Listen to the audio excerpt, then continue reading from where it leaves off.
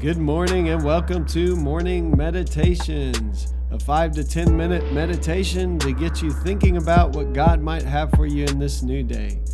I'm your host, Pastor Nate Cook, so we hope you'll enjoy your meditation for this morning.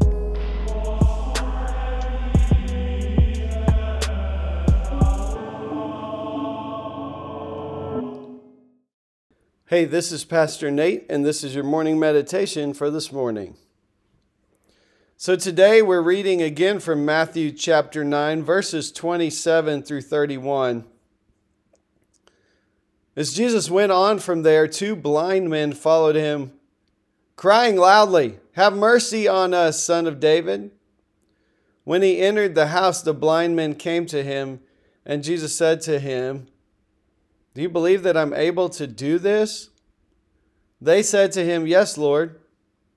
Then he touched their eyes and said, "According to your faith, let it be done to you." And their eyes were open.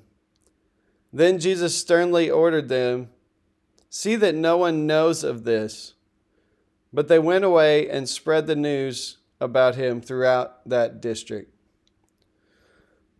So this story is a story of two blind people, and men specifically. And they're following Jesus around and they're yelling out, "Have mercy on us, Son of David." We see this in the Gospels, that people cry out to Jesus as he's passing by, and they're following Jesus in this. It's interesting that Jesus turns and looks at them and says, "Do you believe that I'm able to do this?" It's interesting because it implies that there is something about our faith in healing, in transformation. Our faith matters. Now, I would be honest, and I want to go so far as to say, we have to be careful. There are people who have made whole ministries on this idea that your faith is all that matters. And I think that's a dangerous game to play, because in that scenario, then we control God. So if we have enough faith, God has to do it. So if that were really true, then theoretically there could be someone who would never die if they had enough faith. And the bigger problem there is that it's the tail wagging the dog. So now we're telling God what to do rather than us trusting God for what he will allow and what happens in our lives. And so I want to keep that balance. I don't want to go one extreme or the other. I don't want to say that your faith doesn't matter at all in matters of healing and matters of transformation. Of course your faith matters. Jesus continually asks people, "Do you believe?" And Jesus continually comments about people's faith, like the centurion we saw, that it was his great faith that made this thing happen. So we want to keep that balance. Either extreme gets a little crazy. So in this instance, Jesus just asked them, "Do you believe I'm able to do this?" And it is their belief, along with God's willingness to do the thing, that makes the miracle happen. And the interesting thing about this miracle is that Jesus touches them.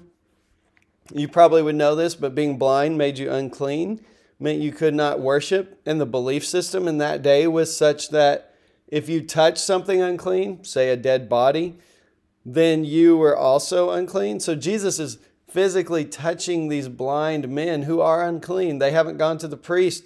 They haven't shown themselves to the priest for their purification. And so theoretically, Jesus should be unclean as well. But we know that holiness does not work like that. That holiness is contagious. It's not the other way around. Sin does not mar us to the point that we cannot encounter God. Uncleanness, things like blindness, do not keep us from the presence of God. Holiness actually is the contagious thing in the equation. And so Jesus touches them and does not become unclean.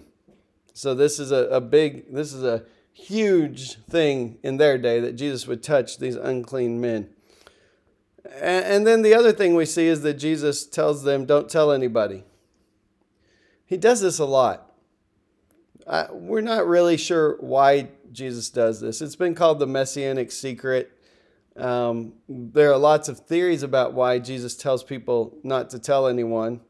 The most obvious theory would be that simply Jesus is trying to keep his ministry going without Rome or the religious leaders killing him any quicker than it ends up happening. Like, Jesus obviously knows that if word gets out, things get too stirred up, there's going to be trouble. That's the most obvious one. But Jesus, either way, Jesus says, don't tell anyone. And of course, what do? They go tell someone. Which just says to me that when God works in our lives, the only natural thing that people do when they experience this kind of mercy, this kind of grace, this kind of transformation is they talk about it. Like, if you've really encountered God, it's hard to be silent about it, even when God tells you to. And so for us today, I want to talk about a couple of things. First of all, I think there are more than one kind of blindness. There is more than one kind of blindness. Like, so many times we walk around blind, and I think a lot of the Gospels parallel this idea of physical blindness and the Pharisees, especially spiritual blindness. Like, we walk around in this world and God is trying to get our attention, and we walk around blind to the things that God is doing. And so the first thing that we need to do is we need to cry out for Jesus to have mercy on us, the Son of David to have mercy on us, like these blind men do. But then we also need to believe that God can and will transform us. That our eyes can be open, that we can see the things of God more clearly. And then when that transformation happens, I just want to tell you, it's going to be really hard to keep it to yourself. Think about your faith. When was the last time you shared your faith with someone else? And why is that? Is it because maybe we've been so distracted and so busy and maybe even a little blind that we haven't really witnessed God's transforming power in our lives? And so we don't really have a lot to talk about. Is that it? Or why have we not been willing to share what God has done in our lives? These men, they're told not to. Jesus tells them not to. Jesus himself says, don't go tell everyone, and they don't even listen to him. And they go spread the word. And it says they spread the news about him throughout that district. So I hope today that we will see that the same God who healed blind people when he was on this earth wants to remove scales from our eyes so that we can see clearly. And then when we are transformed by God, there's nothing else we will do other than talk about it. Hey, that's just a thought for this morning, and I hope you have a great day. Well, thanks again for joining us for this morning meditation. Hey, do us a favor, rate us on iTunes, or even leave some feedback about our podcast so that other listeners can know how much you enjoy your morning meditations. Hey, have a great day.